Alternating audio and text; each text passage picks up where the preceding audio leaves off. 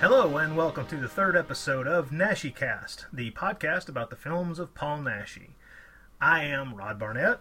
I am Troy Gwynn. And we are your hosts as we waltz our way through the films of Paul Naschy. Tonight, doing the Waldemar waltz. Yeah, the Waldemar waltz. That's not bad. I like that. Tonight we go through, in our third episode, The Night of the Howling Beast, which is actually the 8th Waldemar Daninsky film, which is kind of strange when you think about it overall. As we stated at the beginning of the first podcast, we don't intend to go through these films in any kind of chronological order or try to go through them in any kind of coherent fashion. We're going to jump around from film to film, from year to year, and kind of pick and choose as we go in an attempt to get different types of films. We don't want to do 2 werewolf films in a row. We don't want to do 2 crime films in a row. We kind of want to jump around and do different things so that you get the feeling of the different flavors, the different types of films that he did. Yeah, I think a lot of people's perception of these of Naschy a lot of times is Naschy as the werewolf. So it's always fun to show people just how much variety there was to in his work. I agree. He did all kinds of films. He even did some comedies, none of which I've seen. Tonight's film we're going to launch into. Last time out we did Horror Rises from the Tomb, which was Troy's introduction to Paul Naschy years ago. Tonight we're going to do my initial Paul Naschy film, the first of his movies that I ever saw, which I saw under the title Night of the Howling Beast, which is how I end up thinking about it no matter what. But the film, as so many of Paul Naschy's films, is known under several different titles. Yeah. Some of these are a definite doozy here. yeah. Some of them are a bit too descriptive, and some are kind of what the hell are you talking about kind of things. As we said, we know it under Night of the Howling Beast, which is the USA title. The original title, the Spanish title, is best translated as The Curse of the Beast, which I think is a slightly better title.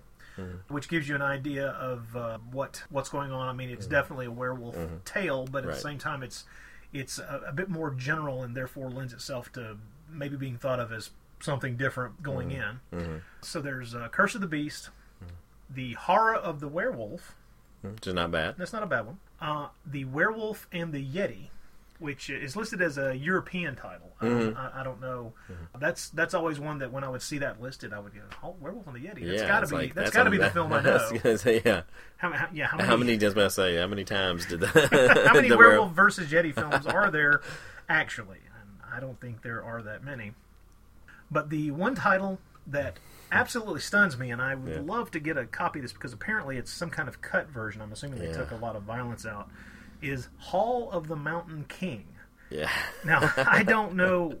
Maybe they recut the film. It makes me wonder if is there even a werewolf in the movie? You know? I know. I mean, what is it? A film focusing on the bandit, the bandit's palace? I don't know. But Hall of the Mountain King is definitely the strangest retitling for this film that I can imagine.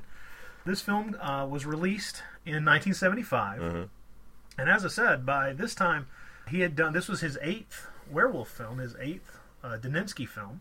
So he's moving right along. He's not slowing down. First one was in 1968. 7 years later, this is his 8th one. So these things are coming out pretty fast and furious. Yes. He did have a hand in writing this one. He is listed as the main writer. Under his real name of Jacinto Molina. Of course. And this is a doozy. I'm always impressed by Naschy's own description of this film. He often refers to it as a comic book film. As a matter of fact, his description from his biography is another fascinating comic on film, the 8th chapter in the Waldemar Daninsky saga, this time opting for an out-and-out exotic action-adventure scenario.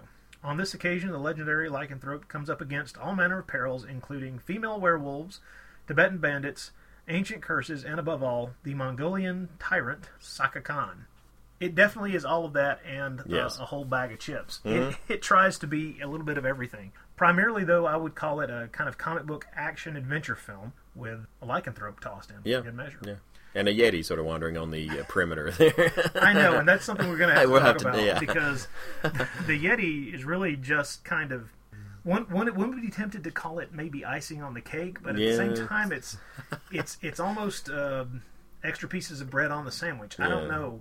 We'll get into that. I know. I just wanted to see your thoughts on that too. So Before we start on the film proper, I want to just mention to people who are interested in Naschy fans, or people who are just getting into his stuff. But so with the fact that he passed on at just a couple of months ago, there's a couple of very nice tributes out there that you might be able to find on the magazine racks. There's a magazine, Horror Hound magazine. Actually, the issue number 21 has a really nice article. Naschy focusing a lot on the artwork of his movie posters and that sort of thing, and then has a nice little sidebar tribute. And also the upcoming issue of Rue Morgue, which issue 98 has got Naschy on the cover, and we'll have a tribute article to him. So as well as an interview, from what I understand. I can't wait to read that. Yeah. Me either.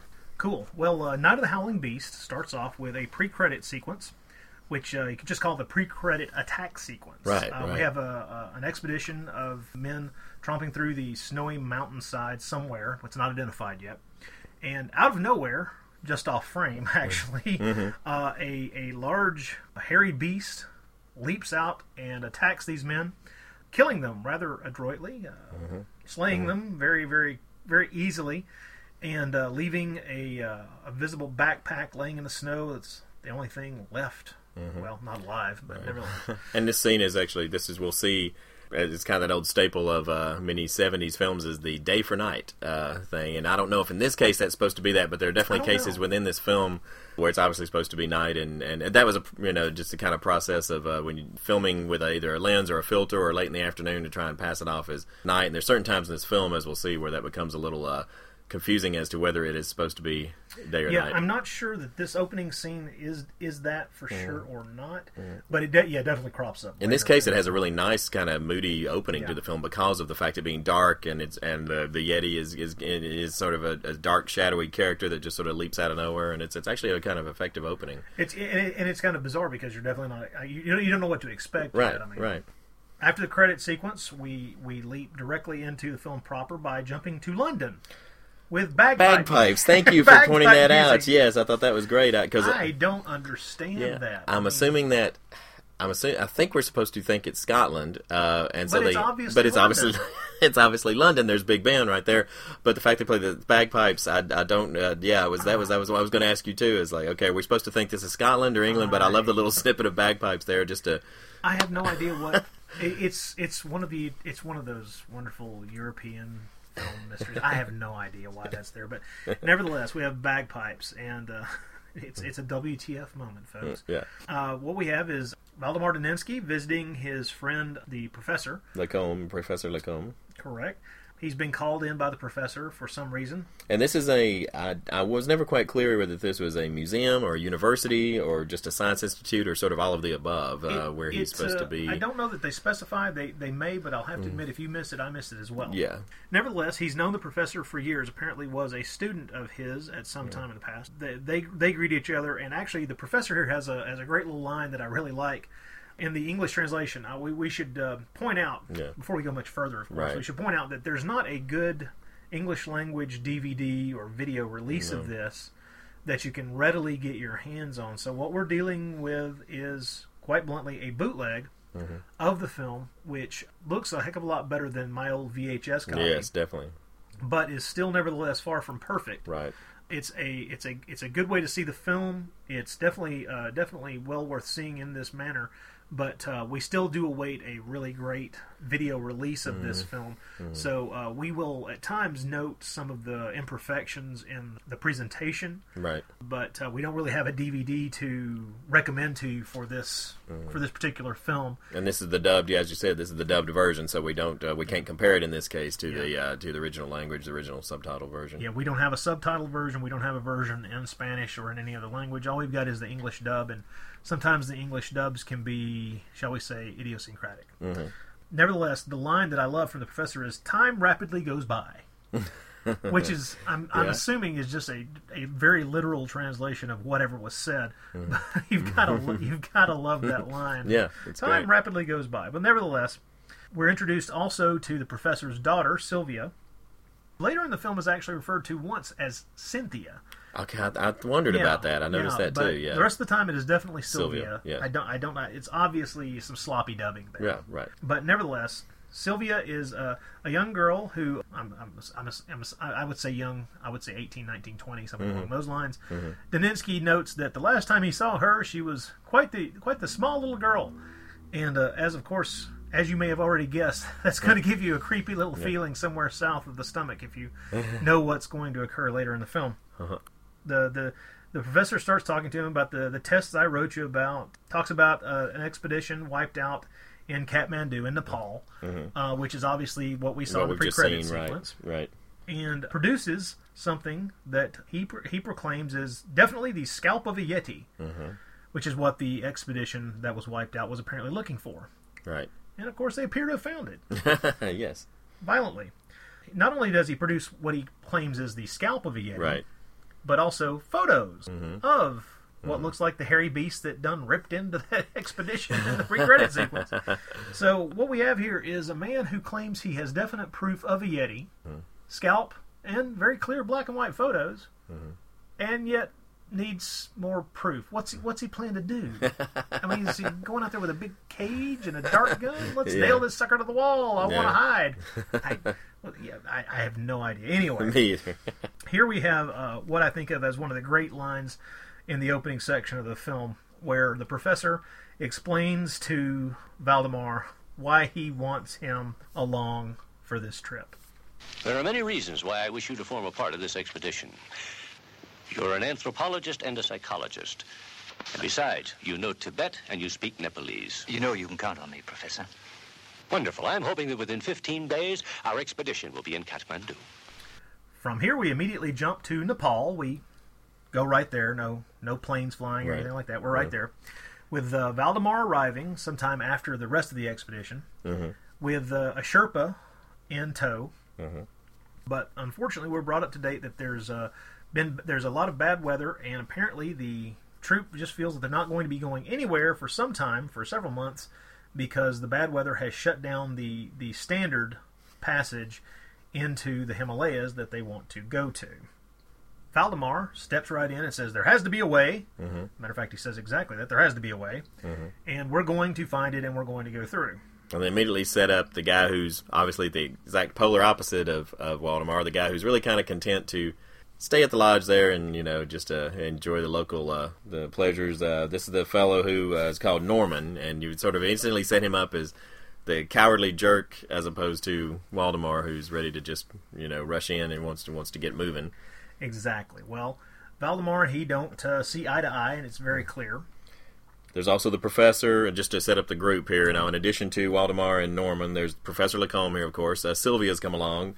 There's another girl named Melody, probably just to be another girl on the, a little more eye candy. Just another attractive piece of eye candy. There's a fellow with glasses named Ralph, who seems like kind of the general okay guy, good guy, whatever. And then there's the clean-cut guy who has the very interesting name that we picked up on.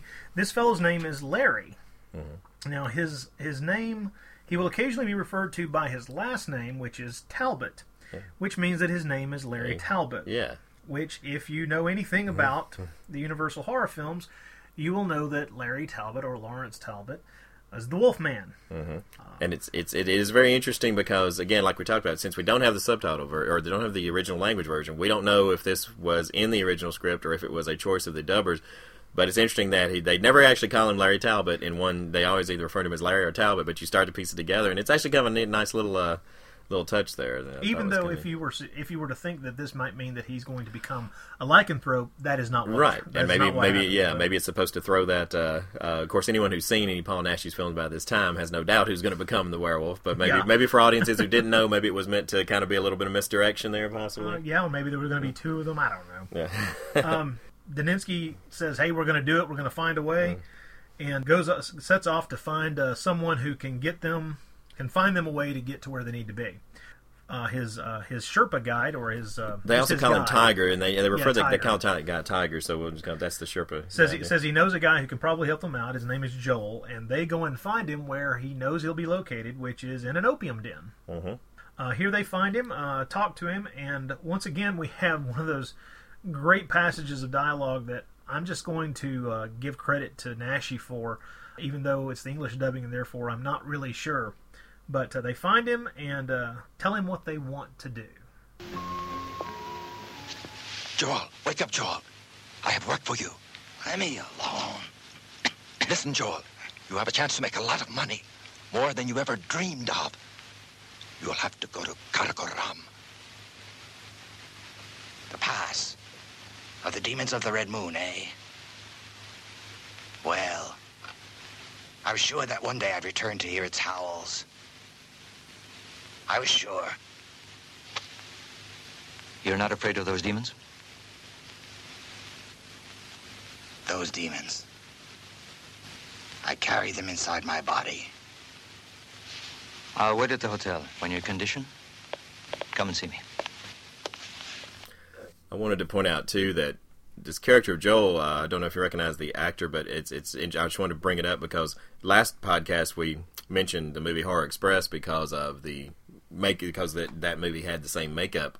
The guy that did the makeup in Horror Express, Horror Express also did makeup in Horror Rise from the Tomb. Well, this actor who's playing Joel in this scene was in Horror Express. He was the guy who first opens, who Peter Cushing pays to take a sneak peek at the relic that turns out to be his undoing. So he's basically the first death on the train in Horror Express, and I never pass up a chance to mention that movie because I just love it so much. But.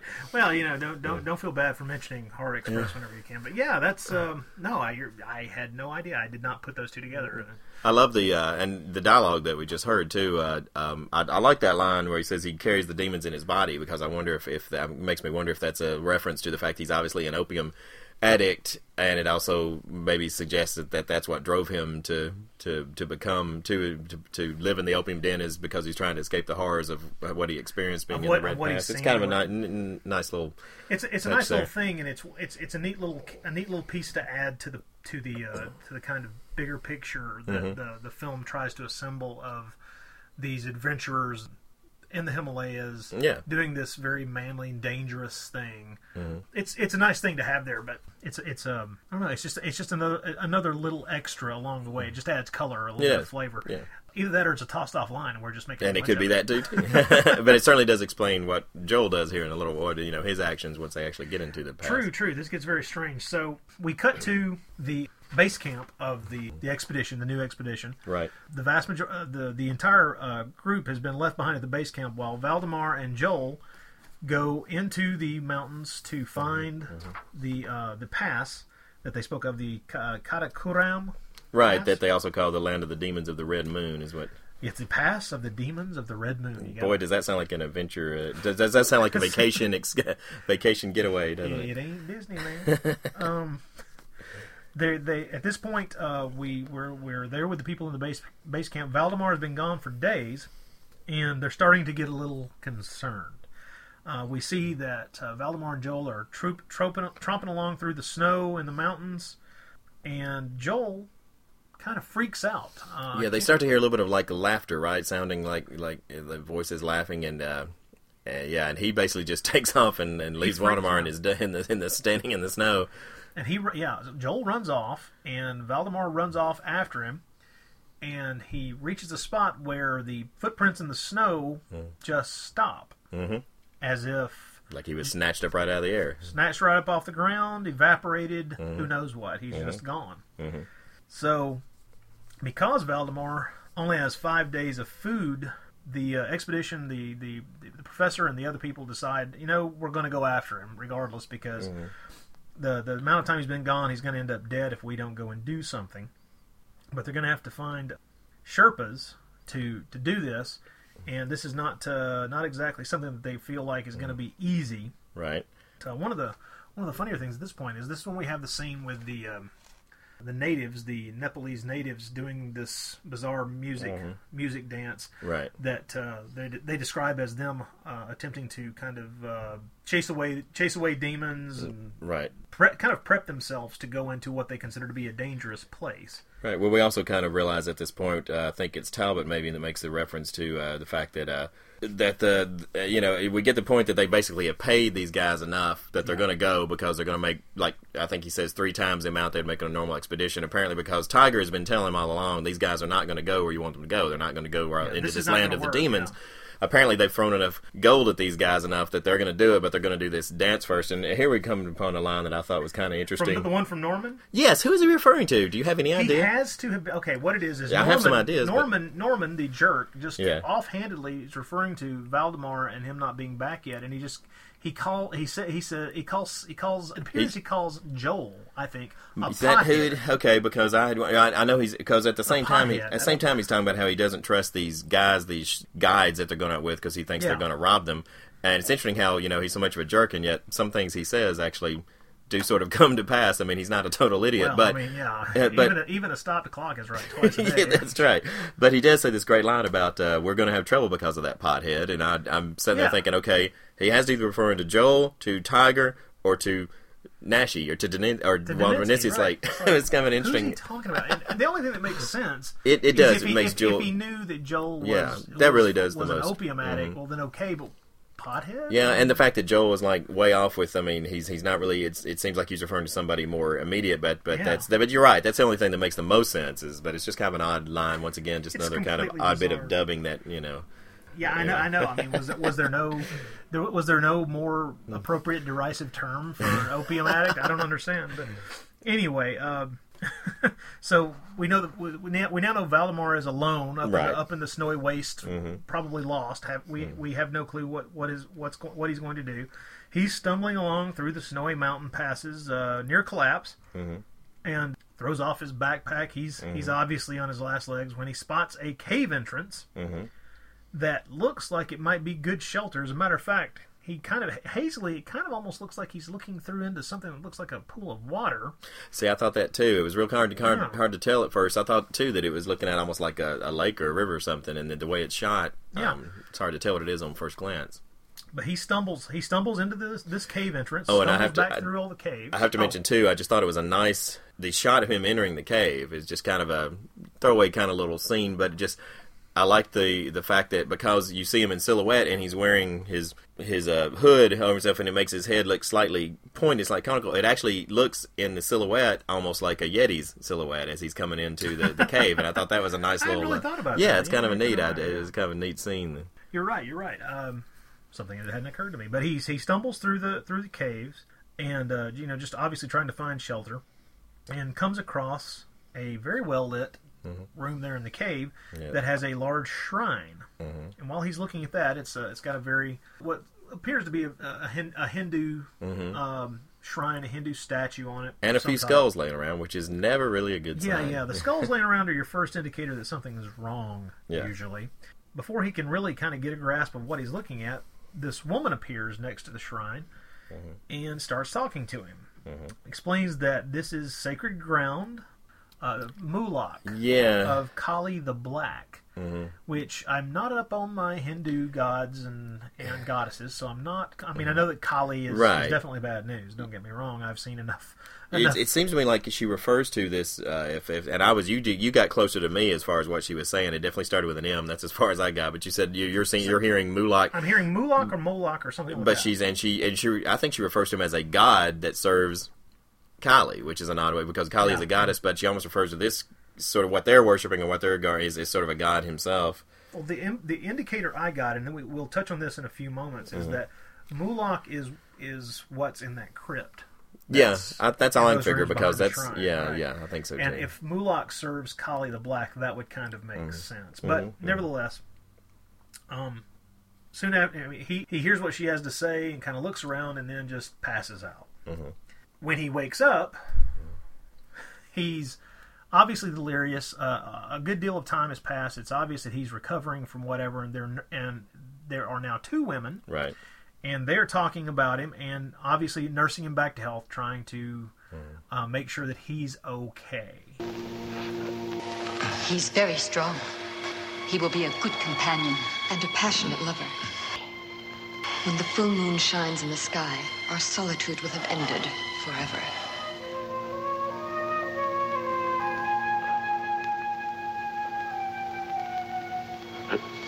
What happened?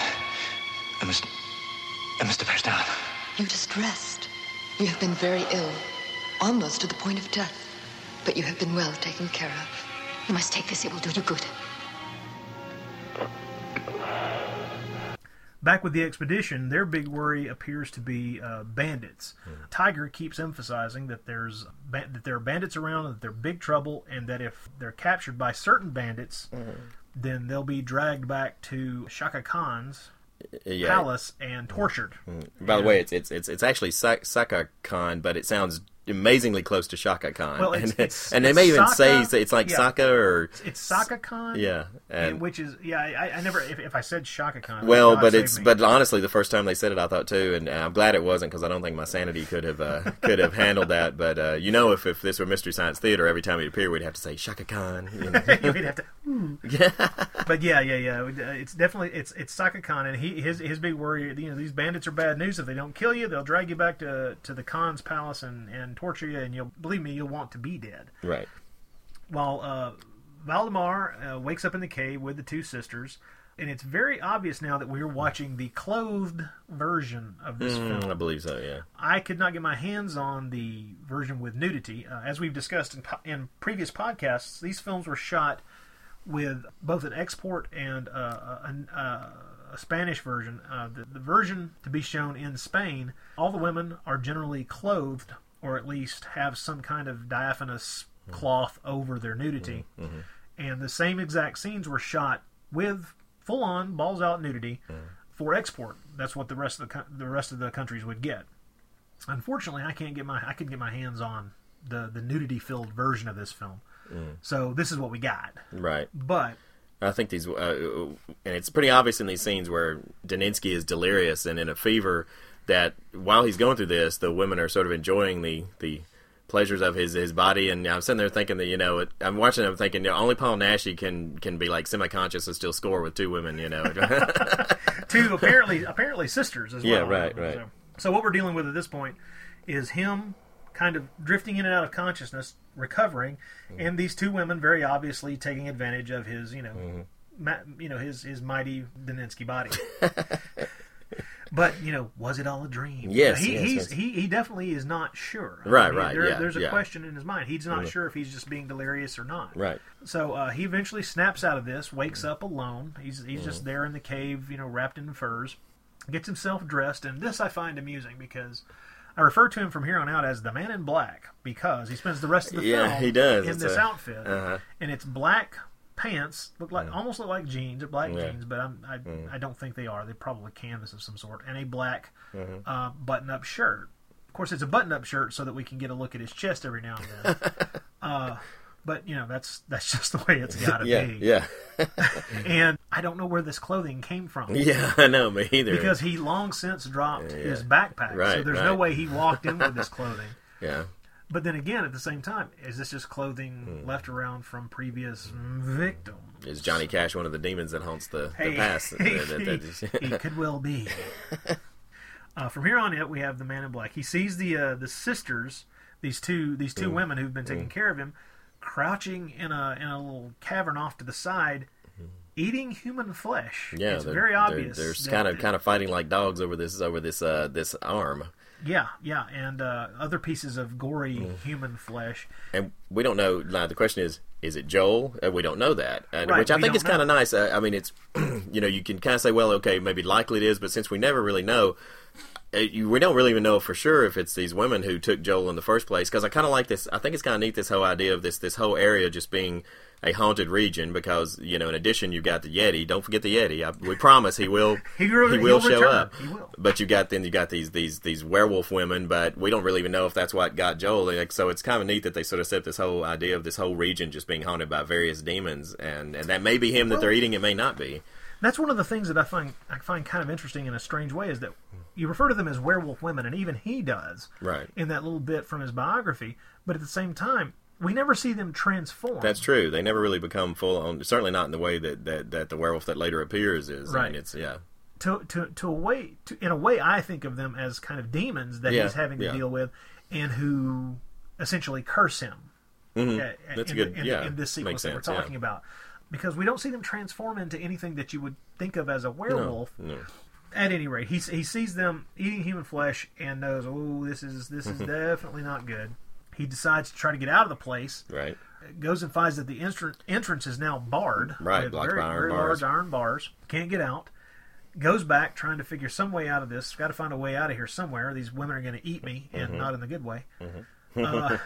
And finds them in what I refer to as the crypt of the beast. It's, they're crouching one on either side of this stone coffin, this stone sepulcher, with a of the ancient variety, with the carved figure on the top of it, which looks like some kind of demon beast of some sort. Once again, in a Hindu style, right? And with an arrow that's coming, arrow stuck in it, and he panics, reaches forward, pulls arrow out of the statue thing on top of the crypt, and attacks one of the women as she attacks him.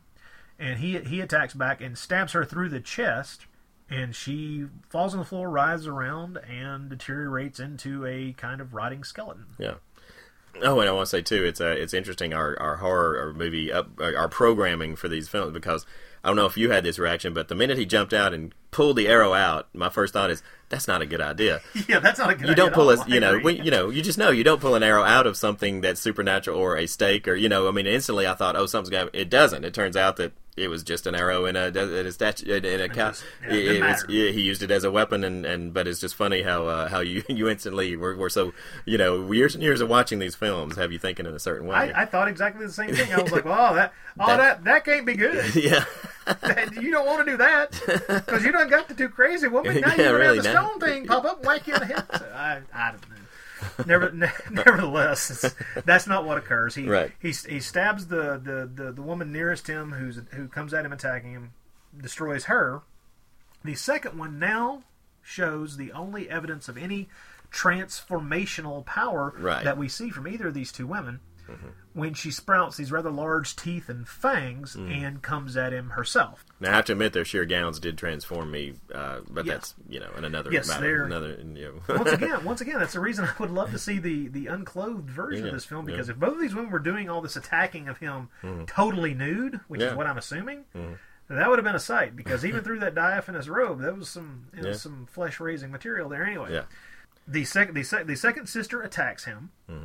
And manages to bite him on the chest. At first I thought she was biting him on the neck, but it definitely got him on the chest, because after he manages to kill her with the self-same arrow, she falls down and deteriorates. We see that the large bite-like wound on his chest, which appears to be five-sided, we know that. We do know that famous, that recognizable wound there, what that means. The recognizable wound. So he's done away with both of them, and has now been bitten. I love the fact that after we see the bite wound on his chest, it's at this point that Daninsky then buttons up his black shirt and stumbles out, finds another route out of the cave system and out into the snow. Stumbles out there, and of course, soon enough, night falls, and we have the full moon. And we have our first transformation. This is about the 30-minute mark of the film. And it's our first werewolf transformation. And it's your standard Nashi, lap dissolve werewolf transformation. And he goes darting off into the wastes. And we are then shown a group of bandits sitting around a fire. Night has fallen. They're talking about their plans and what they're going to be doing. And we have our first werewolf attack. Daninsky lays into this group of bandits pretty heavily and slaughters them pretty effectively. It's a pretty effective scene. It is. He starts off upon a large rock. And I love the way that he appears at that, because your attention is drawn away. They're hearing the bandits are hearing his howls, and they're all looking off because the howls are coming from outside that area. There seems to be, that's where they're looking, and that's where, in the scene, even though you see the big rock, kind of your attention is out to where they're looking, and so then the way he comes looming up over that rock above their heads, it's a nice bit of misdirection there that I think is very effective. It is very effective, and I think the scene is very well done. Although I did have one little problem, which is that their horses don't seem to have any problem with Daninsky at all, and I would have expected a more realistic thing to be him frightening the living hell out of these poor beasts. Yeah, having at least them running off or something. But yeah, it's interesting. He kind of pushes past them to get to the bandits, to get to the humans. But he doesn't really have much interest in the horses at all. And nor do they seem to really have that much interest in him. So yeah, Just that could have been more effective. But the physical stuff between, there's some great, I want to say right now, some great stunt work in this film, and some of the best, like, just as far as just bodies throwing them, leaping off of, I mean, there's some really dynamic action, some really great stunt work There's in some the real movie. athleticism here. Yeah. Nashi did a fair amount of what's on screen himself, but whoever his stuntman was really went out of his way to do some very nice physical stuff. From here, the film cuts to Sylvia being worried about Valdemar. They've set up camp for the night. The expedition has set up camp for the night, and she's quite worried about Valdemar. She's talking with Melody. Sylvia decides to go for a walk in the moonlight, which is probably never a really good idea. No. And especially not a really good idea considering that she's in camp with drunken Norman, who stumbles out and starts talking to her and actually puts some pretty nasty older guy moves on her against the tree. Yeah. She gets him away from she gets away from him. I love the line he has at that point. He says, "You're pining away for someone deader than my grandfather." Yeah. Yeah, Norman's a piece of work, all right. Norman's Real likable a great guy. guy. Yeah, we don't know that he's dead. Anyways, he's beautiful. So Sylvia goes off into the night, presumably back to the camp, and wow, guess who shows up? that would be the werewolf. Yes, indeed. Daninsky shows up and rips Norman's throat right out. Pretty nice little scene there. I love a good werewolf throat rip, and this is a fun one. The next day, when couldn't happen to a nicer guy. Oh yeah, couldn't happen to a nicer guy. The next day, when they find his body, when the expedition finds his body laying there, they're concerned. I mean, is this a Yeti? Is that what did this? We don't know. Well, man, we're gonna have to bury him. We got to go on. We got to bury him and move on. But when they get back, their camp has been destroyed, and it's very obvious. From they're told by Tiger, who's been stabbed, that the men, this was the last straw for his men. They're not going any further, so they took what they could get their hands on, destroyed the camp, killed him, and left. And very noble of Tiger not to say, you see, I told you this kind of stuff was going to happen.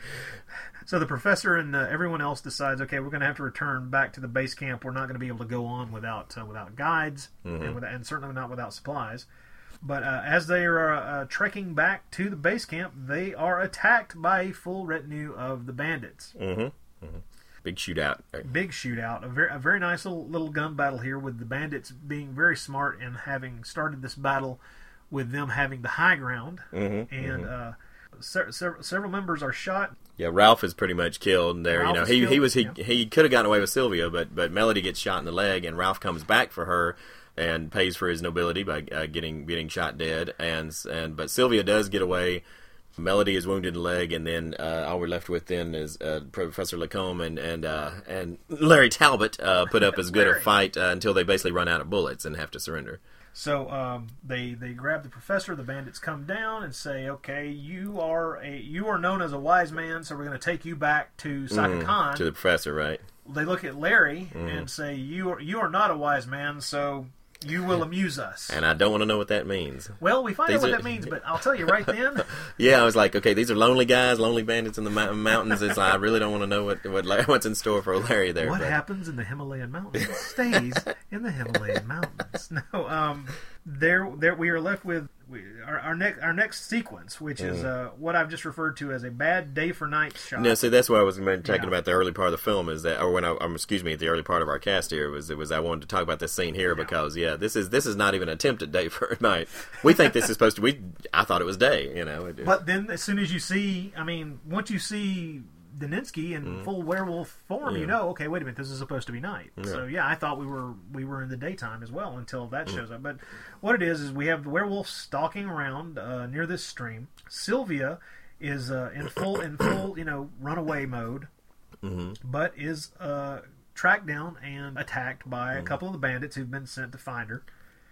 And as she tries to escape, she's not having much luck, and the werewolf attacks. And actually at this point, because I thought it was day, what I really thought was going to happen, I was expecting Daninsky to show up and fight them off, because we've seen that scene occurs in a lot of in several Naschy films where he saves the woman from potential rape by beating up, as his human self, and this is because I thought it was day. I was expecting Daninsky to show up. Suddenly the werewolf shows up and you realize, oh, this is actually night, even though it's bright and sunny. Yeah, they obviously needed to throw, a good transfer of this film would throw a darkening filter over the scene, so that we would know that what we're supposed to be seeing here is a nighttime shot. Right. But nevertheless, the attack is pretty effective. It is very nice. Again, very well edited, very well done. He rips into these guys, and they one of them actually pumps a couple of bullets into his stomach, which has absolutely no effect. Mm-hmm. And later on, it also doesn't have any holes in his black shirt. Well, the point. Some continuity error there. It was a supernatural black shirt, That's why he got it out of the supernatural cave. It's supernatural fabric, and it just, Suddenly it makes sense. It's one of them space age fibers. There you go. But he tears into the bandits, kills them all, takes a few bullets, all to no effect. But of course, and then stands there, and Sylvia is just terrified, backed up against the tree, staring at this thing with blood all over it, who's just ripped into these guys. He stares at her and then lopes away, leaving her to just pass out on the ground. Good bit of acting from Naschy through the makeup too, his expressions as a werewolf and his kind of confusion. He conveys that very well, not knowing that he's some level of him is recognizing this person and makes him leave. But yeah, a good bit of acting there. Nicely done. Well, when he wakes up the next morning. Of course, it's still looking like the same kind of shot that we just saw. Anyway, right. He wakes up the next morning and sees the carnage left behind, the bodies. Finds Sylvia. Mm-hmm. She wakes up looking around and getting a look at this all in the daytime as well. And this is the point, by the way, in the dubbing, in the English dub, where he refers to her as Cynthia. Oh, okay. Is that what he calls her when they meet? Does he call? Okay. Very strange, but it's Sylvia throughout the rest of the film. But here, for some reason, I just think the English dubbers. It was a bit of it. Yeah, I think so. She tells Valdemar about the bandit ambush and how she got away, and she doesn't have any idea what happened what's to happened others. to the rest of them. Right. And so he says, okay, well, we're going to have to go see what's left, see who survived or what happened or what we can find out. And so they go back to the place where the ambush happened the day before. And they find Larry, who has apparently amused the bandits. Yeah, he's amused them all right. They find him staked to the ground, and I don't mean staked. Well, let's as just say impaled. I was about to say as impaled. Yeah, standing upright with a spike through his body. Yeah, and this is not particularly graphic as it's shown, but you get the idea. Yeah, and he's still alive. Daninsky walks up to him and realizes he's still alive, starts asking him what he knows. He gets no real information out of the guy, as he just begs for death. Mm-hmm. Actually, no. He does say that he gives him. He says Melanie and the professor have been taken to Saka Khan's palace. Right. And you're right. And he begs Daninsky to kill him. And it's interesting, but he dies sort of. Daninsky doesn't have to end up making that choice. Here's my question. Yeah. The film. This scene is done in close-up between the two of them. Alternating shots of close-ups between Naschy and the actor playing Larry. Oh, are you thinking that maybe there was an alternate? I'm wondering if it was shot with him doing something to ease him along, because otherwise it's a little convenient for him to die right then. Because he doesn't force the character to make that choice to have to face that, and yeah, that's a good point. Because it's shot, it could easily have been edited to do either one. Right. But there may be a version out there that actually shows him taking some action to go ahead and put him out of his misery. Yeah, I don't thought of that. I don't know. There may not be. That may be. Yeah, it may be that way from the get-go. They may have decided to never edit it that way. But I have the suspicion that the original intent may have been to have him essentially mercy kill Larry. So anyway. Now we are introduced. I think this is our first vision of Saka Khan in his palace. Mm-hmm. He has what I would refer to as a really bad skin rash. Yeah. He's got some hard sores going on, some bad stuff going on his back. Bad sores. I don't know what's been biting this guy, but it weren't pleasant. No. He is being treated for these bad sores by what can only be referred to as an evil foreign woman. He's referred to that as. Mm-hmm. Her name is Vandessa. And that's an evil foreign name if ever I heard it. Yeah. They never get any more specific than evil foreign woman. They never nailed down anything else. This role is played by Sylvia Solar. Right. a gorgeous actress who she's got a Betty Page haircut in this, very black, very black hair, dresses in black, shops at the same boutique as Naschy does. Yeah, apparently so. You're right. She was in a number of films that I've seen. Oh, really? She was in The Devil's Kiss. She was in Ernesto Gastaldi's excellent Giallo called Eyeball, which is a really good film. She was in Crimson, the crime film with Naschy. Oh, you were telling me about that one. Yeah. A year later, Cannibal Terror in 1981. That would be is Cannibal Terror? I think is the no, it's not the Jess Franco film. It's something else. But nevertheless, her career continued until about 1988. So she worked a good long while before that as well. She was in a couple of the Jerry Cotton films in the 60s. Oh, really? Yeah. Oh, very interesting. No kidding. Very cool. She's a very attractive woman. Yes, indeed. Full-figured, voluptuous, and got a dangerous look to her. I like her look. But she plays Vendessa, who we really don't have a whole lot of information about just from the film itself. It puts her out there. She is obviously she's obviously worked her way into Saka Khan's good graces to treat him for whatever this ailment is that he has. And I kind of got the impression that if that ailment hadn't existed, she might have helped it along or created it one way or another just to cement her place inside his palace. Well, considering what some of her treatments are for it, they're not designed to heal. That's for sure. Yeah, I don't know what they're designed to do. But nevertheless, we're introduced to Saka Khan and Vendessa, while Daninsky and Sylvia, stumbling around, trying to find their way to the palace, run across a house that they think they can take refuge in. Right. And therein resides an older Tibetan man that. Well, and also his mute whatever it is, servant or buddy, son, buddy, who do we ever really see again? Yeah, first of all, we first see him because he comes out. He's the first person we see at this cottage or this house of found because he attacks.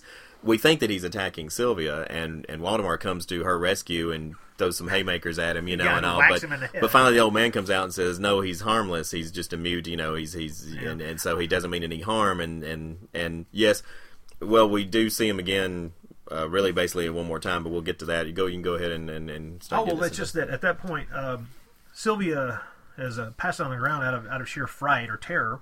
The old man shows up, explains that the mute's really not dangerous at all. Just an incredibly big mute. Just a big guy. And says, "Hey, we'll have to carry Sylvia to the nearby monastery where we can let her recuperate." There, he fills in Valdemar about Saka Khan, his palace, and the evil foreign woman who's there with him. I love this line he has. Her evil powers and abominations. He's describing her, and something about her evil powers and abominations.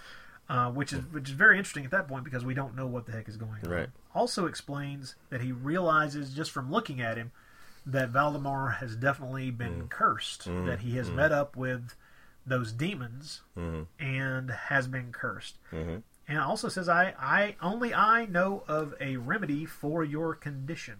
And he describes this plant that has a red flower that when mixed with the blood of a young girl can reverse this curse, can lift this curse from him. Now, when he says blood of a young girl, the thought that ran through my head was, does he mean virgin? Yeah, right. Because that's always seemed to me to be the thing that you come back to again and again with these types of things is the blood of a virgin has some kind of specific power, some ability to work some mystic magic, and but that's not spelled out. And I'm wondering if it was spelled out further in other languages. Yeah, I think it's a strong possibility. Right, and also I would imagine that probably a certain Universal film popped into both our heads when he starts talking about this magical flower. Precisely. Which is the second. I think I'm right that we referenced this film back in our first cast with Mark of the Wolfman. I believe we mentioned which makes the two films now to reference obviously Werewolf of London. Right, and this is a very strong reference to Werewolf of London. What it is in Werewolf of London, if you've never seen the film, right? And if you haven't, what's wrong with you? If you haven't, get on the stick. No, in Werewolf of London, the one thing that can stave off the transformation into a werewolf once you've been infected or cursed is the kind of the juice out of this particular flower that blooms under moonlight, not under sunlight, but under moonlight. And I hate to say this, but I forget the name of the plant now. Yeah, I'm blanking on it too. But this is slightly different, but it's an obvious reference to Werewolf of London. So we know now that we need to seek the magic plant, which makes me think of the opium den again anyway. But nevertheless, what we have next is the monk agreeing to help out Valdemar. And that night, with the rise of the full moon again, he chains him to a tree. Good idea. Very good idea. Doesn't really work out. But Sylvia sees this, and so now she sees him transform while he's chained to the tree, and now knows his secret. So Valdemar busts those chains and goes running off into the night. Of course, not going anywhere near Sylvia, of course. Right. Attacks and kills a man on horseback, who will turn out to be one of Saka Khan's bandits, emissaries. Yeah. It's at this point that the monk takes Sylvia into his confidence, tells her what he told Valdemar about this flower, and gives her a silver dagger, a little silver knife, and says that, explains that the knife has to, with this knife under a full moon, you have to pierce this flower and mix it with your blood. This can release him from this curse. This will cure him essentially of. They never refer to it as lycanthropy. They never even refer to it. It's just a curse. True. Right. Which refers back to the original title of the film, The Curse of the Beast. Yeah. So, Vandessa, back in the palace, really wants the professor dead. Because the professor is a threat to her, because he might be able to find some way to cure this god-awful rash. He might be able to, might have a little Neosporin or something on him, the Mercuricum. It's like...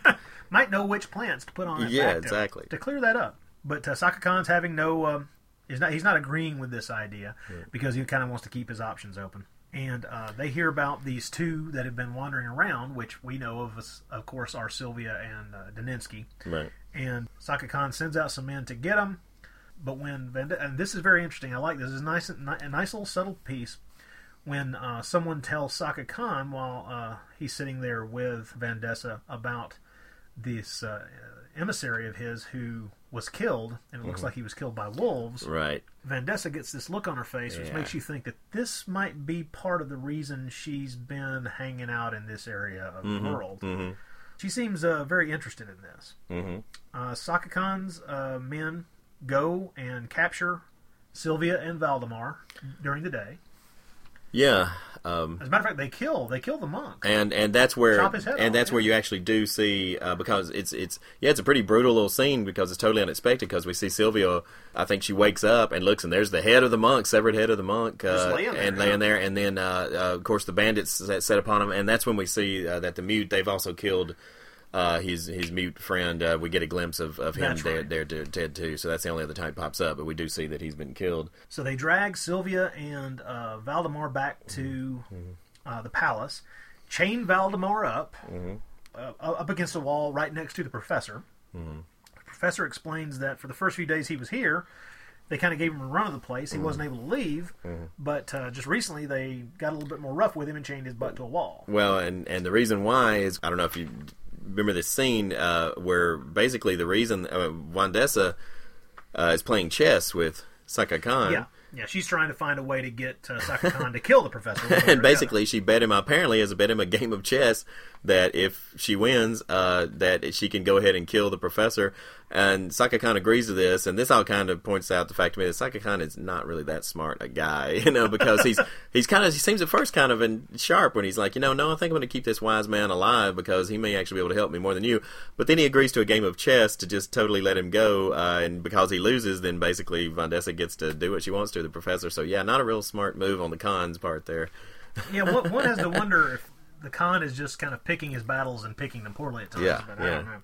But so when we've got gaping sores on our back, we all tend to make bad decisions. Sometimes it's a distraction. Under the threat of disease and more disease, I guess we all do make strange choices. But we have Valdemar chained to the wall, And Vandessa comes in and starts talking to him, has the professor dragged away, and we have what I would refer to as a sequence I would just call, say, I don't know, the seduction of Valdemar, where she starts talking to him and kind of kissing around on him, and hey, when you look at this woman, it's no problem really to understand why he kind of smooches on her back. Yeah. Well, not on her back, but anyway, he kisses her back. Yeah. That's when things get interesting. We saw the body of the messenger. And he wasn't killed by a wolf. It was you.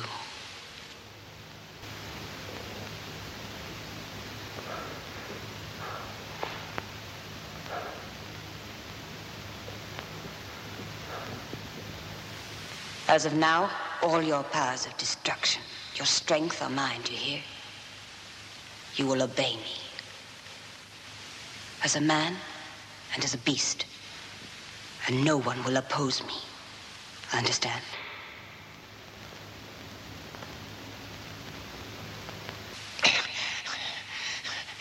You're crazy. I'll never obey you. I know how to destroy you. And I will do it when I wish. But that is what you want, isn't it? Liberation from your curse. I'll not do it. I have other methods to get to you. As a man, don't forget that the woman you love is in my power. As a beast, my science, virtue, into my slave. Of course, Valdemar has no desire to go along with her wishes here, and Right. she figures he'll come around eventually, walks on out of the place, and goes about her business. And of course, her business is Torturing female prisoners.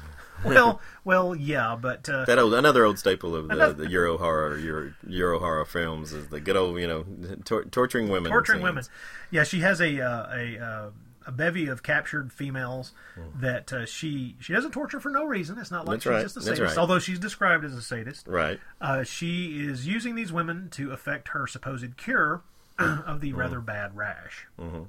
So next we see her go into the pen where she's got, or the jail cell, where she's got these women all pinned up. Select 2 or 3 of them out. And one of the ones she selects is Melody, the girl who was captured from Daninsky's expedition. Correct. And it is at this point we are introduced to a character. We're at the 1 hour mark in this film. Yeah. And one of the women pinned up inside the women's prison there. Now, was it Olga or Olka? Olka. I got Olka, Princess Olka. of Shakreen. Princess of Shakreen, correct. Easily recognizable because whereas everybody else is dressed in brown rags, she's dressed in resplendent green kind of princess wear or whatever. So. Yeah, I know. She looks like she just stepped out of Aladdin or something. I don't know. She is very forward and speaks her mind to her captors very effectively, and lets it be known that she is not happy about this situation and wants to do something about it. Well, this is our introduction to a character who, much against what I've always said about women in Naschy's scripts. She is an anomaly to say the least. Definitely. This is an anomaly. This is the kind of anomaly that stands out like a sore thumb. This woman is going to be a hero of the last third of the film. Yeah. She stands up to the evil foreign woman. Yeah. Tells her exactly what's on her mind, and I'm surprised that she wasn't just killed on the spot. She gets bitch slapped, but she does get bitch slapped. Yes. Vandessa puts the slap on her, but that doesn't really cow Olka too much. She basically tells her, "You're going to be sorry that you captured me." So. Yeah, you're going to be sorry about this situation, bitch. Let me tell you. And the word "bitch" does get tossed around a few times here, especially in the final scene with Vandessa. So we have right here an honest to God female hero who, and I find this amusing, Naschy's character never meets. Yes, Did you notice that? I know. It doesn't even seduce it at some point or something. There's no connection whatsoever, and no chance for this particular character to have ever been nude either. Right. The 3 women get yanked out of the pen and taken to right in front of where they have Nashi pinned up, chained to the wall. And as they're bringing them there, they pass Sylvia being dragged the other way. Sylvia, of course, who was captured along with Daninsky. She passes them and recognizes Melody. Of course, she's being dragged to be put into the pen, put into the cage, as Melody is being taken to this basic torture chamber that's set up here in front of where Daninsky's chained to the wall. Correct. So we follow the three girls and Vandessa as they go to the holding cell where Daninsky is chained up. They tie up the three women, strip them down so that their backs are facing outwards. And here we do have a little bit of nudity, even for the clothed version. That's true. There's a little bit of nudity here. And we witness, and she obviously wants Daninsky to witness her treatment for Saka Khan's back ailment, his very bad rash, which is she takes a knife and cuts off a portion of the flesh from the back of one of these poor girls and then drapes it over Saka Khan's back. Now, how this is supposed to cure anything other than aversion therapy, as an aversion to icky flesh being scattered across your own, I don't know. Yeah, what I like about this idea is that at least obviously Saka Khan is a big evil bastard, but I like the fact that there is something. He's not just someone who's torturing women and standing by and laughing maniacally and just torturing for the hell of torturing them. In his own mind at least, this is obviously. I mean, he thinks that this exotic cure is somehow going to going to work by having the flesh stripped from these women's backs and put on his own back, and so it's a different little touch. Once again, the question comes to my mind is that are these women supposed to be virgins? In other words, is this some kind of mystic thing? This is something I bring up because in the next scene, the scenes after this, where we see Vandessa's kind of workspace, I guess you would call her workroom, right. There seems to be some kind of scientific thing going on here. She seems to be a fairly modern evil woman. Right. In that this does not appear to be some kind of mysticism.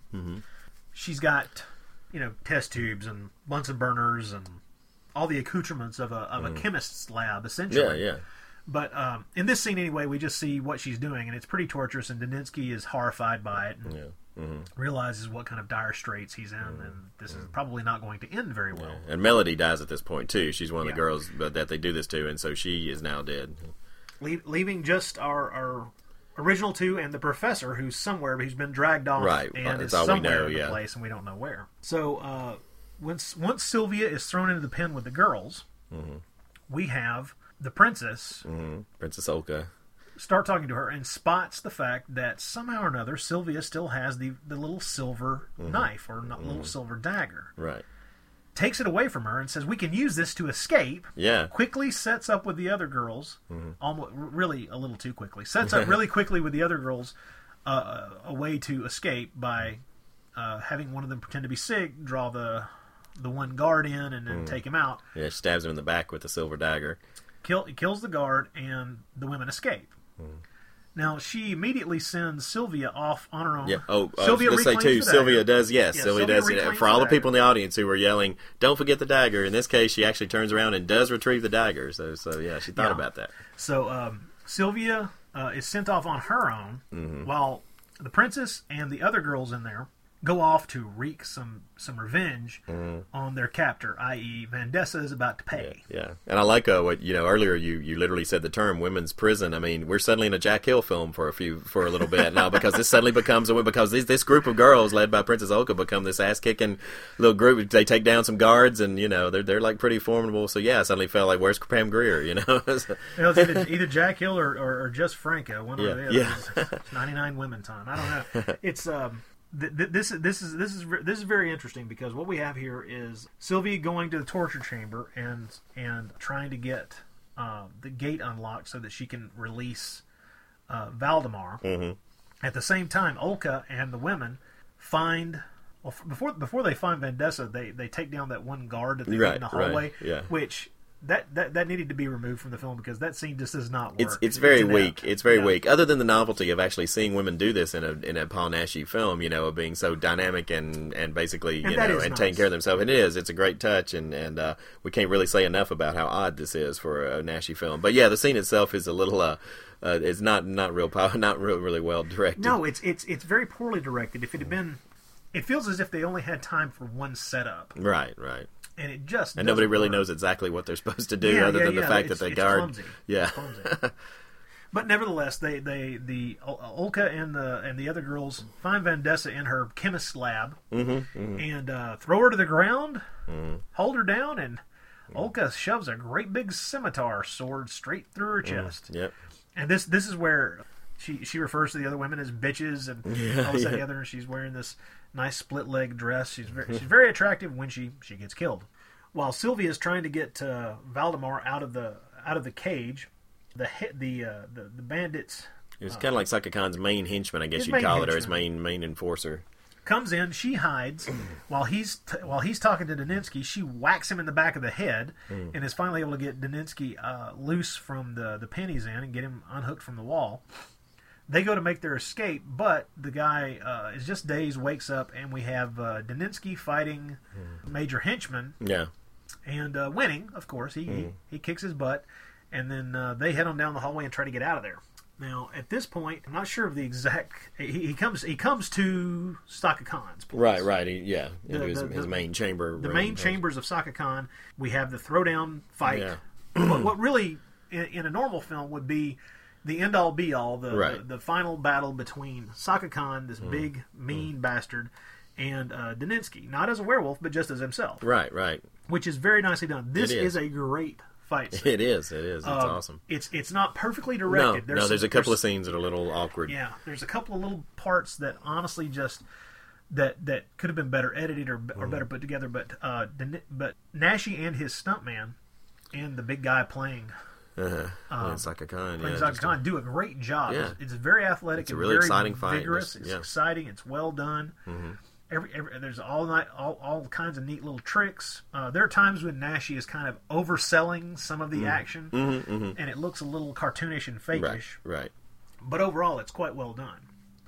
Saka Khan tries to trick Nashi's character into falling into this pit that he opens up in the floor of his room there with spikes along the bottom. But he's able to turn the tables, and Saka Khan falls in, stabbing himself on the spikes below, killing him. And then as we see, Sylvia and Valdemar look down, and not only is Saka Khan's body down in there, but so is the professor's, which is, of course, Sylvia's father. So we discover that the professor has died at the evil hands of Saka Khan as well. At this point, they escape from the palace, stumble out into the snowy night. Wow, it should be over. Yeah, they've escaped. Ooh, we just got to get our butts off this Himalayan mountain and get out of here. And hey, wait a minute. Do you remember what happened at the beginning of the film? Yeah, there was this other character we've sort of all forgotten about. And out of nowhere, for no good reason that anybody would ever be able to explain, no matter how hard they tried, the Yeti pops up. And as Valdemar, under the moon, transforms once again into a werewolf, we have the Yeti jump out and grab Sylvia. Which was probably the biggest mistake that sucker has ever made. But as all completely hairy creatures just can't resist the woman. It's what we've learned about. Any fur covered creature just loves to take the woman, and so he basically, for whatever reason, picks her up and starts to carry her off. Yeah. And of course, this causes the werewolf to attack the big Yeti, and we have our werewolf versus Yeti battle. And I have to say, I was a little disappointed with this one again as it started. Because for whatever reason in the world, the director made the asinine choice to start this battle with the camera way back here, shooting through some tree limbs. Well, and I have some a theory about that, but go ahead and say what. Okay, well, after the battle begins, though, the camera does move in. We do get some closer perspective shots, and we see what the heck is going on. Right. And then it's pretty good. I like the way the fight ends, but the beginning of it irritates the crap out of me because it's like, oh look, they're over there, fighting. Yeah, I feel like if we were to see this Yeti outfit makeup in the light of day, I have a suspicion it's probably was not real effective, and I think the director may have known that, and I think that. Because the way the fight is edited, even when we see shots of the Yeti's face, it's almost like these real quick shots that are actually not badly done. And I think that I think that had to account for part of the reason why some of the fighting is done through trees, and it's a very obviously this. I'm sure this was a low budget film, like most. I mean, I'm sure they did all they could, with what they had to work with. But basically, if you're trying to have a monster that's completely covered in from head to toe in fur, if you don't have Rick Baker or somebody like that working on it, if you don't have some really competent, it's a real hard kind of look to pull off. And I kind of wonder if I hadn't thought about that. I really hadn't. I kind of wondered if the Yeti, if they may have known, this is more effective if we keep this character a little bit shadowy, a little bit of a distance, or just use it very effectively. And I think that the way the fight progresses, I think some of that editing is really well done, because I do think like some of the fight is once it moves in, but I think it's fairly well agree. done. Yeah. Once the camera moves in, and once we start getting some better looks at what is happening, the movements and the actual beast on beast action. Once the Fast and Furious stuff starts to actually happen, and we're in close and seeing what's actually occurring, then it's good. I like it then. But I actually, the first time I saw this film, and even the second time I saw this film, since I hadn't seen it in a while, I thought to myself, oh man, tell me we're not going to see this whole battle from way back here, because I am really going to feel peeved. Yeah. I mean, come on, man, get in there. This is. Well, we've come to realize that sometimes the final conflicts of a Naschy film or some final battles are not. Sometimes they're good, and sometimes they're not so well done. And sometimes, like here, they're a mix. Yeah, a little bit of both. Yeah, there's a little bit of anticlimactic. Well, let's just say it. To my way of thinking, the battle between the werewolf and the Yeti here at the end is a bit anticlimactic. Yeah, especially after we've seen some really great both werewolf and human fights throughout the film. Right. To me, the best fight in the whole film is the showdown between Saka Khan and Nininsky. It is, yeah. Which has absolutely nothing to do with any werewolf or Yeti or anything. It's very effective. It's very well done, and I enjoyed the heck out of it. Yeah. This is anticlimactic, and just kind of comes off as. It has me thinking, wow, we could have done without the whole Yeti thing. That's one of the things I was going to bring up. I was going to at some point. I was going to ask you, like, did we really need the Yeti at all in the film? It's funny, of course, because this film was also known as Werewolf and the Yeti. I'm sure that it set up a lot of people's expectations for the Yeti to be somewhat more of the story, and I don't really mind. I mean, to a point, I can see that it kind of makes the whole. Once again, I get back to that whole thing about this region just sort of being a general region of demons and monsters, and the idea of having it in there. But you basically got him in the first of the movie, and you got him at the last. Yeah. I remember when I was first seeing this movie referred to under this name, I was saying to myself, well, I got to hand it to Naschy. That's one monster rally I never thought of, and all the years growing up as a kid thinking, man, why can't I see Dracula fight Creature from the Black Lagoon? I never once thought, boy, I want to see Werewolf fight the Yeti. I had to give it points for originality, but I think in the long run, it just really doesn't add a whole lot to the it's story. Always, with Naschy, it is always Frankenstein meets the Wolfman. Yes, it is. I mean, that's the true. film. He pointed out again and again and again, every time he got to talk about the subject, that's the film that kind of woke him up as a cinephile, as someone who just loved the movies. Frankenstein meets the Wolfman. And you see that over and over and over again as kind of a template for what he wants to do with these films. And I get it. I understand it. That's pretty cool. And if you think about it. This came out in 1975, which means they probably shot it in either 74 or 75. Right. Man, that's the height of the Abominable Snowman. Oh, very much Sasquatch, so. When you had In Search of Bigfoot and all these, that's a great point. That is a great point. It's a huge thing, very much in the public awareness. Yeah. And so it had to occur to him, or the producers who maybe suggested it to him, hey man, if we can have a werewolf and that's a good point. Abominable Snowman in this sucker, we're in good. The public's going to eat this thing up with a spoon. Definitely would make it easily more sellable. Yeah, make it more easily to distribute and to have that kind of I think that if it's unfortunate that no one really ever asked that question, at least in any interview that I've ever run across, right. Because that's how I feel about it. Is I have specific questions about every one of his films that I have ever seen. Oh, sure, of course. Now he may not have the answers, and the answers may be lost to the mists of time. Yeah.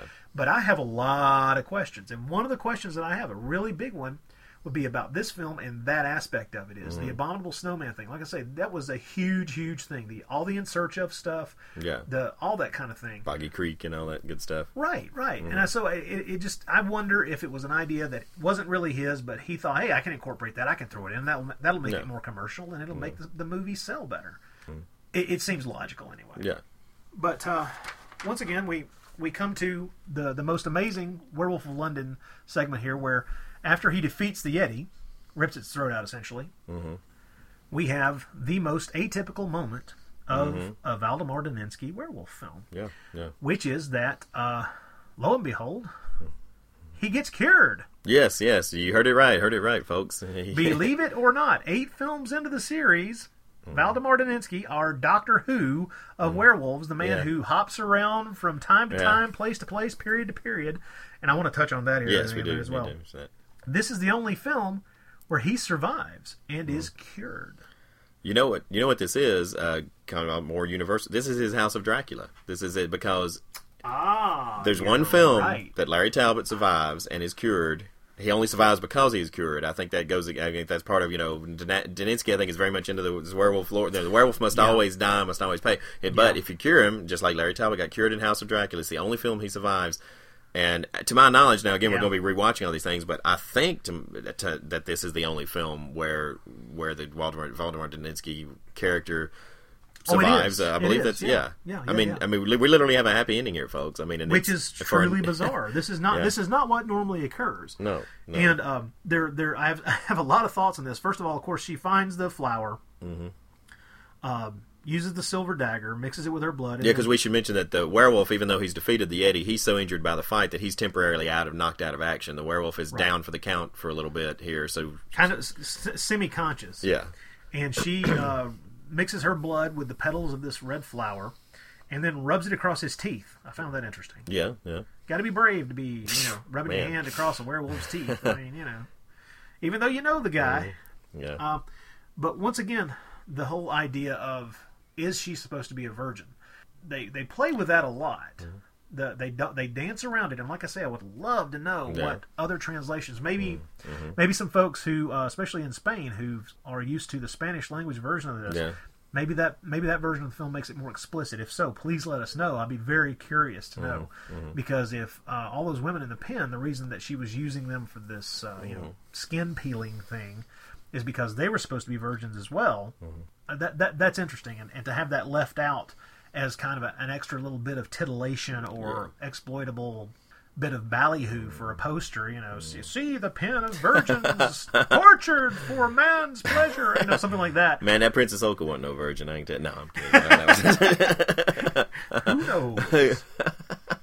We have our happy ending, and the film ends. They walk off into the snow, and now I did get a huge kick out of on the Mark of Nashi website, the review of the film.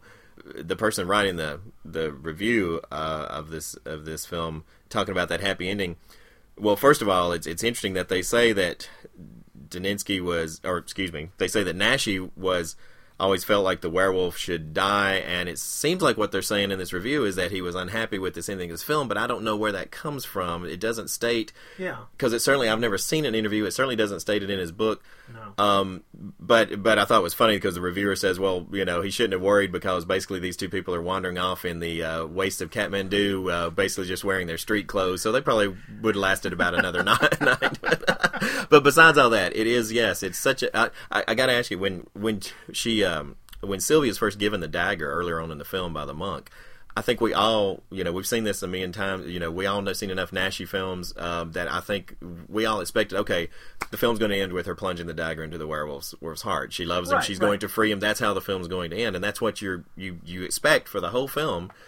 That's what the ending that we're coming to. And I even thought when she found the flowers, when the flowers were there, and the werewolf was lying down in the snow, and she's going to get the flowers. I really thought that he was going to attack her and kill her, or she was going to have to kill him right in the presence of the flowers, like right in the presence of cure, because that would have been right up. I mean, that would have been Nashi all the way. That would have been what you would expect, the ultimate kind of tragic. With the two of them dying in each other's arms, right beside the flowers or something. But I would love to know if, that's what you. I mean, that's exactly what I was expecting. I was totally shocked. That would have been very interesting, very down and very typically Nashi ending. Yeah. But I was totally blown away, as you obviously were too, by the fact that it was like a happy ending, something it can't be. But it makes. But I would love to know if it was. I would love to know if that was his choice or if it was something that was that was kind of forced upon him that he didn't want. I would just really, because to me, in some ways, the happy ending really fits with the more adventurous feel of the whole film. The film doesn't have the kind of tragic, or it doesn't have this tragic kind of heavy feel of, say, Mark of the Wolfman that we did, or it doesn't have the stark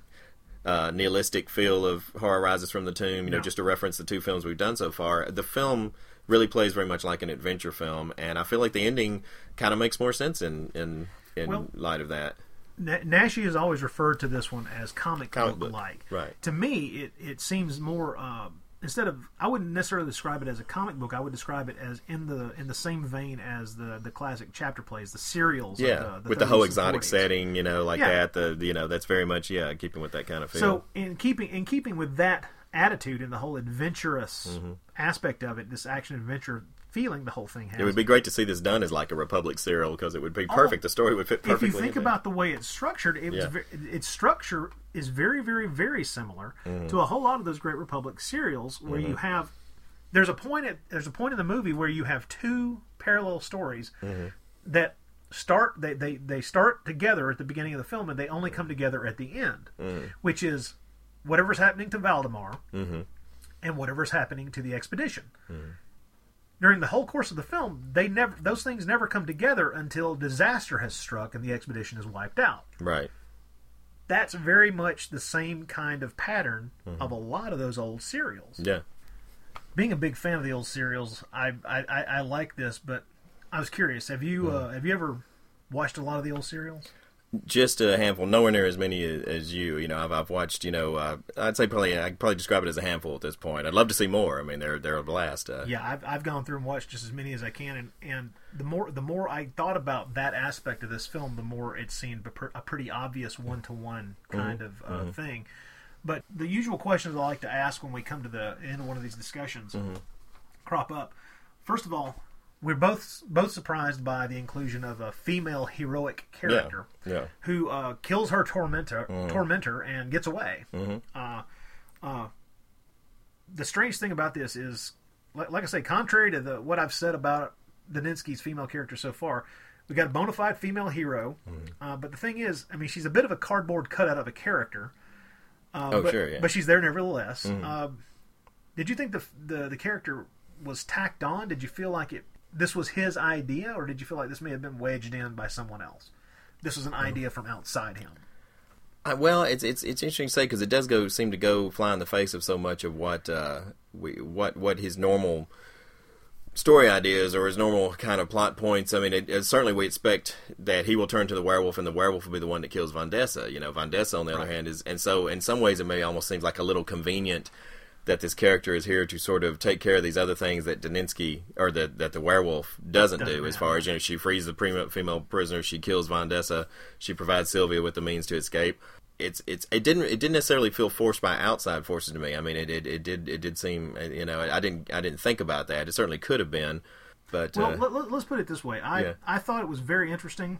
I would have liked it a little bit more if we had maybe one more scene before she escapes. Yeah. Where maybe Sylvia and she are talking and kind of getting to know each other a little bit, and that's when she discovers that she has that dagger instead of the way it's presented in the film. Oh, it certainly happens. It's certainly all that takes place very. We're in the final 15-minute rush or 20-minute. That we're always kind of comes with every Naschy film is the race to the finish line, folks. We're kind of in that point. And even though it makes for some great, some action, it makes for some very nice pacing or fast pacing action. It's definitely got that kind of feel of like that we could have used a little bit more with her character to make her not feel quite so just conveniently, So do you think the story flowed well? Because I thought so. I do. Oh, very effectively. Yeah. It's not a dull film at any point. Now, really. I mean, it definitely just clips along. It doesn't meander into any kind of any kind of side avenues that really seem out of place. I mean, it seemed like it all kind of I thought it clipped along pretty well. We've talked a little bit about Naschy's performance before. What do you think about him here? I think he does a pretty darn good job, almost completely across the board. There were never any scenes in this one like there have been in both Far Rises from the Tomb and Mark of the Wolfman, where I felt, we maybe needed another shot at that scene because he's a little stiff or anything like that. And I don't know why that is in this film, but there's not a single scene with him in it as Daninsky where I felt as if he didn't hit it. Right. He's not necessarily fantastic, but I also didn't feel like he kind of flubbed the emotion of what he's supposed to be getting across here either. Right. And I thought his performance in the makeup. One of the questions I wanted to ask you is what you thought of the werewolf makeup, but I think that his acting in the makeup is very good. I wanted to see what you thought of the werewolf makeup this time around. I like the werewolf makeup quite a bit. I wasn't completely thrilled with all of the let's call it the physicality of what he's doing sometimes, because I think once again he's striving for the look and feel of how the werewolf moved and did things in Werewolf London. And if you think back to that film, this is a werewolf who, once he transformed, would put on a coat and pull on a hat and go out into the foggy night to do his business, as opposed to being just some animalistic thing. And I think there's an aspect of that to what he's doing, like when he's skulking around near that riverside, carefully picking his way along the rocks. It just doesn't seem like the same unfettered beast that we're used to seeing him play. Yeah, not as good as in Mark of the Wolfman, definitely not as good as the way he played. He's just he's a loping beast creature in that. In this, he seems to be a bit more deliberate. Yeah, I thought in the closer work with the face, what he did with his eyes and face in some scenes is pretty nice. You know, I see what you're saying about the some of the odd physicality overall of way he's acting as the werewolf, but I thought that he had some good. As Daninsky, I think he's fantastic. The best stuff for him in this is that close up when he's talking to the impaled character. Yeah, and those close ups, he's very good in that, and it's once again what made me think that they probably sliced out him mercy killing. Larry. I think that's what happens. I think I think you got a good point there. I think it's very possible what happens there. How would you rate the direction? Pretty good. I think I noticed this is M.I. Bonds or Miguel Iglesias, I guess, are the two ways I've seen him. Miguel Iglesias, and then also M.I. Bonds, he was sometimes known. Yeah, his pseudonym. As far as I can tell, was there anything else that he did with Naschy? Because I was not able to find anything. Naschy was in this Tarzan film that he made a couple of years before. Tarzan and the Jungle Mystery. The Tarzan. Yes, okay. So he was in that. I was trying to find if that was a Naschy film or if Naschy was in it, because I saw that M.I. Bonds had actually made a Tarzan film. I've not seen. I'll be honest. I don't think I've ever seen any of this guy's films other than this. I look back and he apparently did a couple of Eurospy films in the '60s. He did a film about El Cid. In '62, his directorial career apparently started in 1942. So the guy had been around for a long while making movies, but I have not seen very much of his stuff, and I don't know how much of a chance we've had to see. He does one film. He had one film called Rape, but if you read about it, it actually sounds more like it says that it's apparently a film that, from what I can gather, maybe deserves a closer look, but that it's actually not a bad supernatural horror film, which is not what you'd expect from the title, but they say it sounds like it's actually a supernatural. It came out the year after this. So interesting. He also, same year, had a film called Kilma, Queen of the Jungle come out. Kilma, Queen of the Amazons. I'm thinking that may be two separate films. Yeah, like it's actually a little bit of a sequel to, He may have made two films back to back, or that may be some kind of mistake. It's hard to know without access to these movies. But doing things like Tarzan film and some jungle films, that certainly kind of falls under the same. Obviously, as somebody has doing films that have a certain kind of a feel of old serials or in those kind of settings. It makes sense. Now Naschy has complained. Truly, and with some cause, about some of the filmmakers he worked with in Spain. Not really having a feel for fantastic cinema, and I think some of that crops up here where he may be right in that. I'm not sure that he ever felt he worked with very many directors that had a handle on how to do this stuff the way he would have preferred. Yeah, but that's another thing to go along. Now, this is not a very melodramatic film. No. Goes against the grain for the typical Naschy storyline as well in that way, and there's also very little romance in the film. It seems kind of pared down to just the essentials. Yeah. And once again, I'm wondering if the whole virgin aspect of it is part of why. Yeah. Well, right. I mean, there's not the usual tryst that he has with the woman who loves him. It's obviously he and Sylvia, but they don't really even have that much of a romantic. No, they don't even see. I don't think we ever even see them kiss. Right. Yeah. So what we have here is it's pared down to just cute girl, handsome older man, dangerous situation, affection, and then love blossoms, because it takes the monk to say to Daninsky, she loves you. Right. The thing with the romances in Naschy's stories is I've always felt that he would have been much better off if he started the film with the love story already set. In other words, the film starts, they're in love and happy, but this curse, whatever happens to him, threatens things. Then we could infer all the things that make the romance believable without the clumsiness of wading through the finding of true love crap, which almost always comes off as a little silly and just almost like they happen so.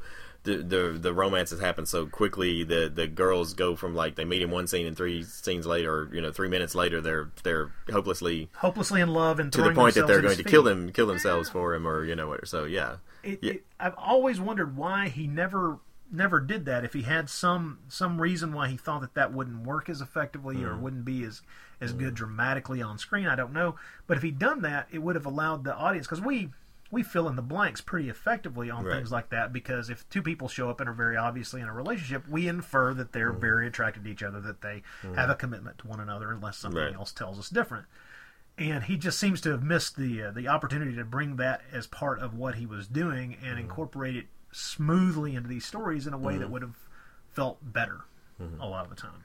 So now, in the case, although having said that, in the case of this film, that does go back to the question of, was it important to the plot for Sylvia to be a virgin? Because had they started the film already in a relationship, we would probably have to assume that they were lovers. So in this case, it wouldn't work. But it just, as a general rule, I agree with you on what he you're saying. He would have been smarter to have started the films that way a lot of times, so that you don't have the question of their love getting in the this burgeoning love getting in the way. How do you feel about this film overall? I didn't ask this about Horror Rises from the Tomb because I think we both obviously felt that Horror Rises is one of his best. I think it's such a strong film. With this one, I have to ask: do you think this is one of his best? Would you put this in the top 30%, mid range, or bottom 30%? Where do you fit this one into his films? That's a good question. I thoroughly enjoyed it. Really, I have to say. I thought it was a lot of. I thought it was a lot of fun. I was very much entertained by it. More so, I'd last seen it years and years back on a very bad, barely watchable VHS print I had found. So I did not remember enjoying it as much. Not expect to enjoy it as much, and I really did. At this point now, I'd probably put it maybe just outside the top. Out what if you're thinking of top 10 or something, I might put it like it just outside that, maybe more of a, but leaning towards the better, slightly better than average, I guess I would put it. That's about where I put it. If you want to do those harsh kind of ratings, I always start ascribing a number 1 to 10 to these films, and it's like for me, Horror Rises from the Tomb is like a strong 8. This is a 7, whereas Mark of the Wolfman is a 6 trying to be a 7. In other words, this is a high mid-range. This isn't one of his absolute best. No. And it's so different, and it does so many different kind of odd things. That I really do enjoy it. Yeah, me too. So it's high mid-range. Yeah, we'll say that. Low high range. One of the things that like I said, this is the 8th Daninsky film. And the thing we should point out, if people don't know, and I'm hoping that they do to some degree or another, is that the Daninsky character, although he plays this same character in film after film after film, it's never the same person. Right. Every time this character turns up in a film, the previous movies have absolutely no bearing on the character's background or what's happened to him. He starts every one of these movies as just a normal guy, and becomes a werewolf during the course of the story. This is you aren't following some guy who's a werewolf at the beginning, from beginning the film to end. This is not like the Universal films during the 40s where you were following this poor man trying to get rid of this awful curse. This character starts over every time. Yeah, I jokingly refer to him as the Doctor Who of Spanish horror because it's the same name, and the face may be the same, but it's not the same person. Right. Well, it's like in Mark of the Wolfman, he's a sort of a down on his luck or sort of a philandering or aristocratic ne'er-do-well. Ne'er-do-well. In this film, he's what is he not? You know, it's like we heard earlier. He's an anthropologist. He's a psychologist. He's a general man of can-do man of action, and he can do damn near anything. But yeah, it is very different from, you know. There's certainly, in cases where a director or a writer, someone created an alter ego for themselves.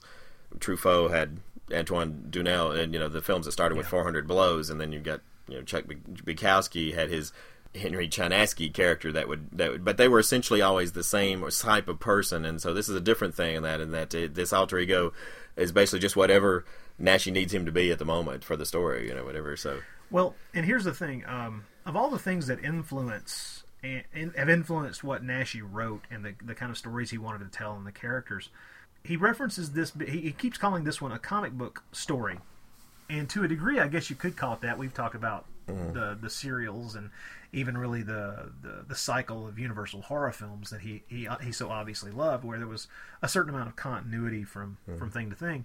And I think that I often wondered if it was really important to him to keep that character name going or not. He obviously wanted to keep making werewolf movies, right, but he didn't necessarily have to call this character that he played from movie to movie Daninsky. Well, Valdemar Daninsky. It could have been anything. But it is interesting that he made that choice. It makes me, I've talked before, we've referenced his autobiography and what a good book it is, and it is a very entertaining read.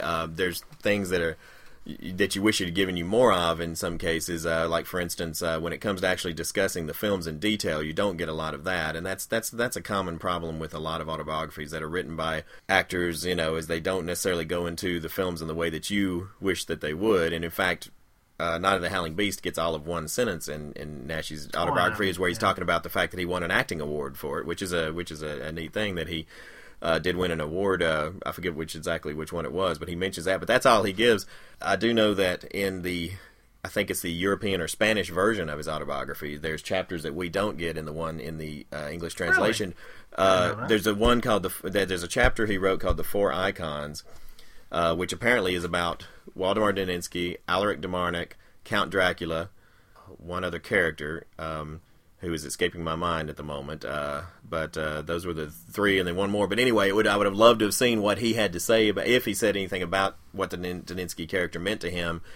And it would kind of bringing up what you just said about, was it important to him that this character always be called Daninsky? Was that something that was... Yeah, I wonder if it's... I've often wondered if it was something he felt he needed to do because it was expected of him, or if it's something that he really felt he wanted to do. Right.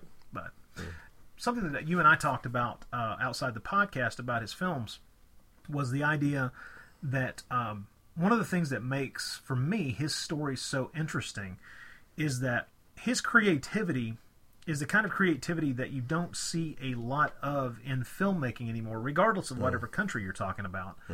One of the things that, as much as I may love what Quentin Tarantino does in something like Inglourious Basterds, where he is referencing and kind of absorbing and regurgitating brilliantly a lot of different types of film genres, the spaghetti western, the World War II film, whatever he wants to lay his hand to. Filmmakers like him, of which he's a fine example, but there are many lesser examples, their frame of reference for telling stories and for fiction is television and movies. Right.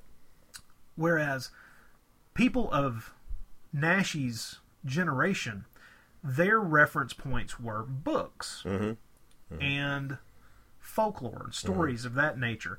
As much as he loved movies, he was a voracious reader, and that is the type of education that he had. And that's the type of education that I think served him in good stead when he was hopped up on speed, writing something in a day and a half, like Horror Rises from the Tomb. Right. And it fueled his creativity in a way because he was very steeped in Shakespeare and classic literature of various types. And especially mythology. He's talked a lot about this from time to time, and this little piece from an interview with him back in the early 90s, he had been asked if he thought that his work had been properly recognized by Spanish film critics. He says, as a whole, owing to the types of films that I make, I haven't received very good marks from the Spanish critics, nor even from what I call the gossip columnist. I think fantastic cinema requires a vast cultural appreciation in relation to legends, folklore, and the history of nations. And in some ways, the bad marks I've received prove a striking ignorance of these things on the part of the critics.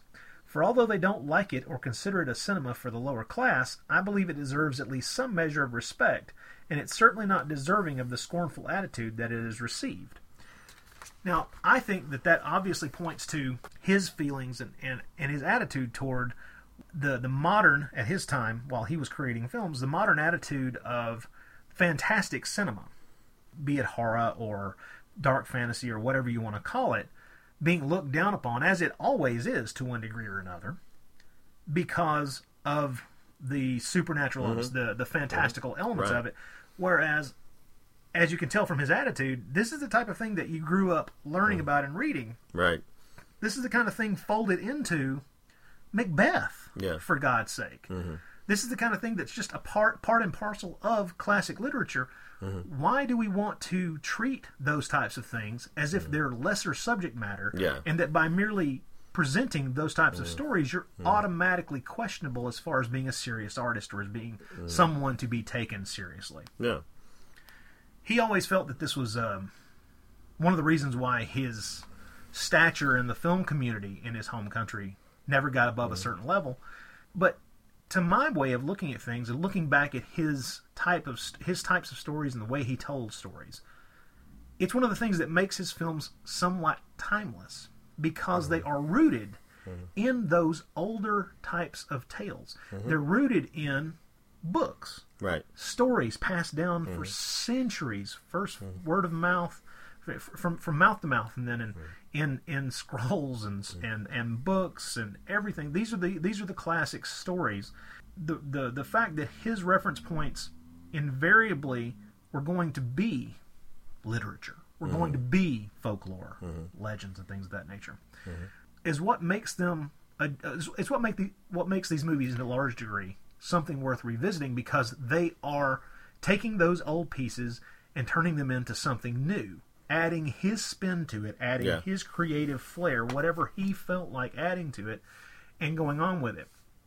That can be done by anybody, and it doesn't preclude someone making something wonderful that touches upon nothing but film and television references. But I think it gets harder and harder, because I think in a way you're kind of getting further and further away from the kind of thing, the kind of way of taking those stories in that automatically kicks your creative juices into gear. Yeah. Because movies and television, as much as I love them, are a passive way of absorbing stories.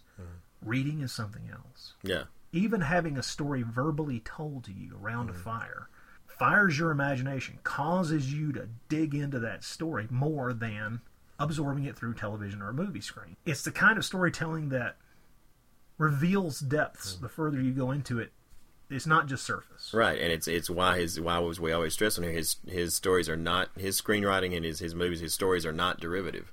They because they are not just remakes of Universal films. They're homages to those films, but there's all this other thing that he's bringing to it. That his films are truly his own thing, his own ideas. He's playing with other people's ideas, but hey, you steal from the best. Exactly, of course, yeah. You always steal, but you place your own place your own stamp upon it. Yeah, exactly. All right, I think that about wraps up our discussion of The Night of the Howling Beast, or The Curse of the Beast, whichever title you'd like to assign to it. Oh, one thing, though, I just thought of before we cut off here. We always like to talk sometimes if there's anything that we've learned from a Naschy film. And in this case, I've learned that if you have a want to imprison girls and from time to time and torture them for your own medicinal needs, and who doesn't from time to time, avoid capturing princesses from Shakhreen, because they will... This is true, because they have a tendency to be really mean-spirited and kill you. Yeah. With swords. Also, we've learned that at the most inopportune times, Yetis will pop up out of the Himalayan mountains and attack your woman. Yeah, especially and particularly when you've completely forgotten about them and thought that they were just something in the epilogue or the prologue. Excuse me. They'll turn up in the epilogue and throw down on your. That's ass. right. So I think we've also learned that anyone whose last name is Khan is probably a bad guy. Probably is. Don't want to be around him. All stretching all the way back to Genghis and all the way up through Ricardo Montalban, for God's sake. Good point. So avoid cons. Starting to spell with a K. But do listen to Shaka Khan because she's awesome. Yeah, she got all kinds of stuff going on. Yeah. I think that'll wrap up as we say goodbye to the 8th Valdemar Daninsky film. Next time out, we're going to go through a little dip into Egyptology. Mm-hmm. We're going to take a look at a subtitled version of his mummy film, of the Paul Naschy mummy film called Vengeance of the Mummy. Another one, I'm sad to say, which is not commercially available. Hope everybody who wants to get a look at this film can track one copy down. I hate to say go the bootleg route, but I just don't. We're not condoning it. We're not suggesting it, but we'll look the other way. If you have whatever means necessary, you have to get these films. We love, we don't judge. That's right. So please, if you want to play along, next time out we'll be doing Vengeance of the Mummy. And after that, we're going to segue back into some easier to find films on DVD.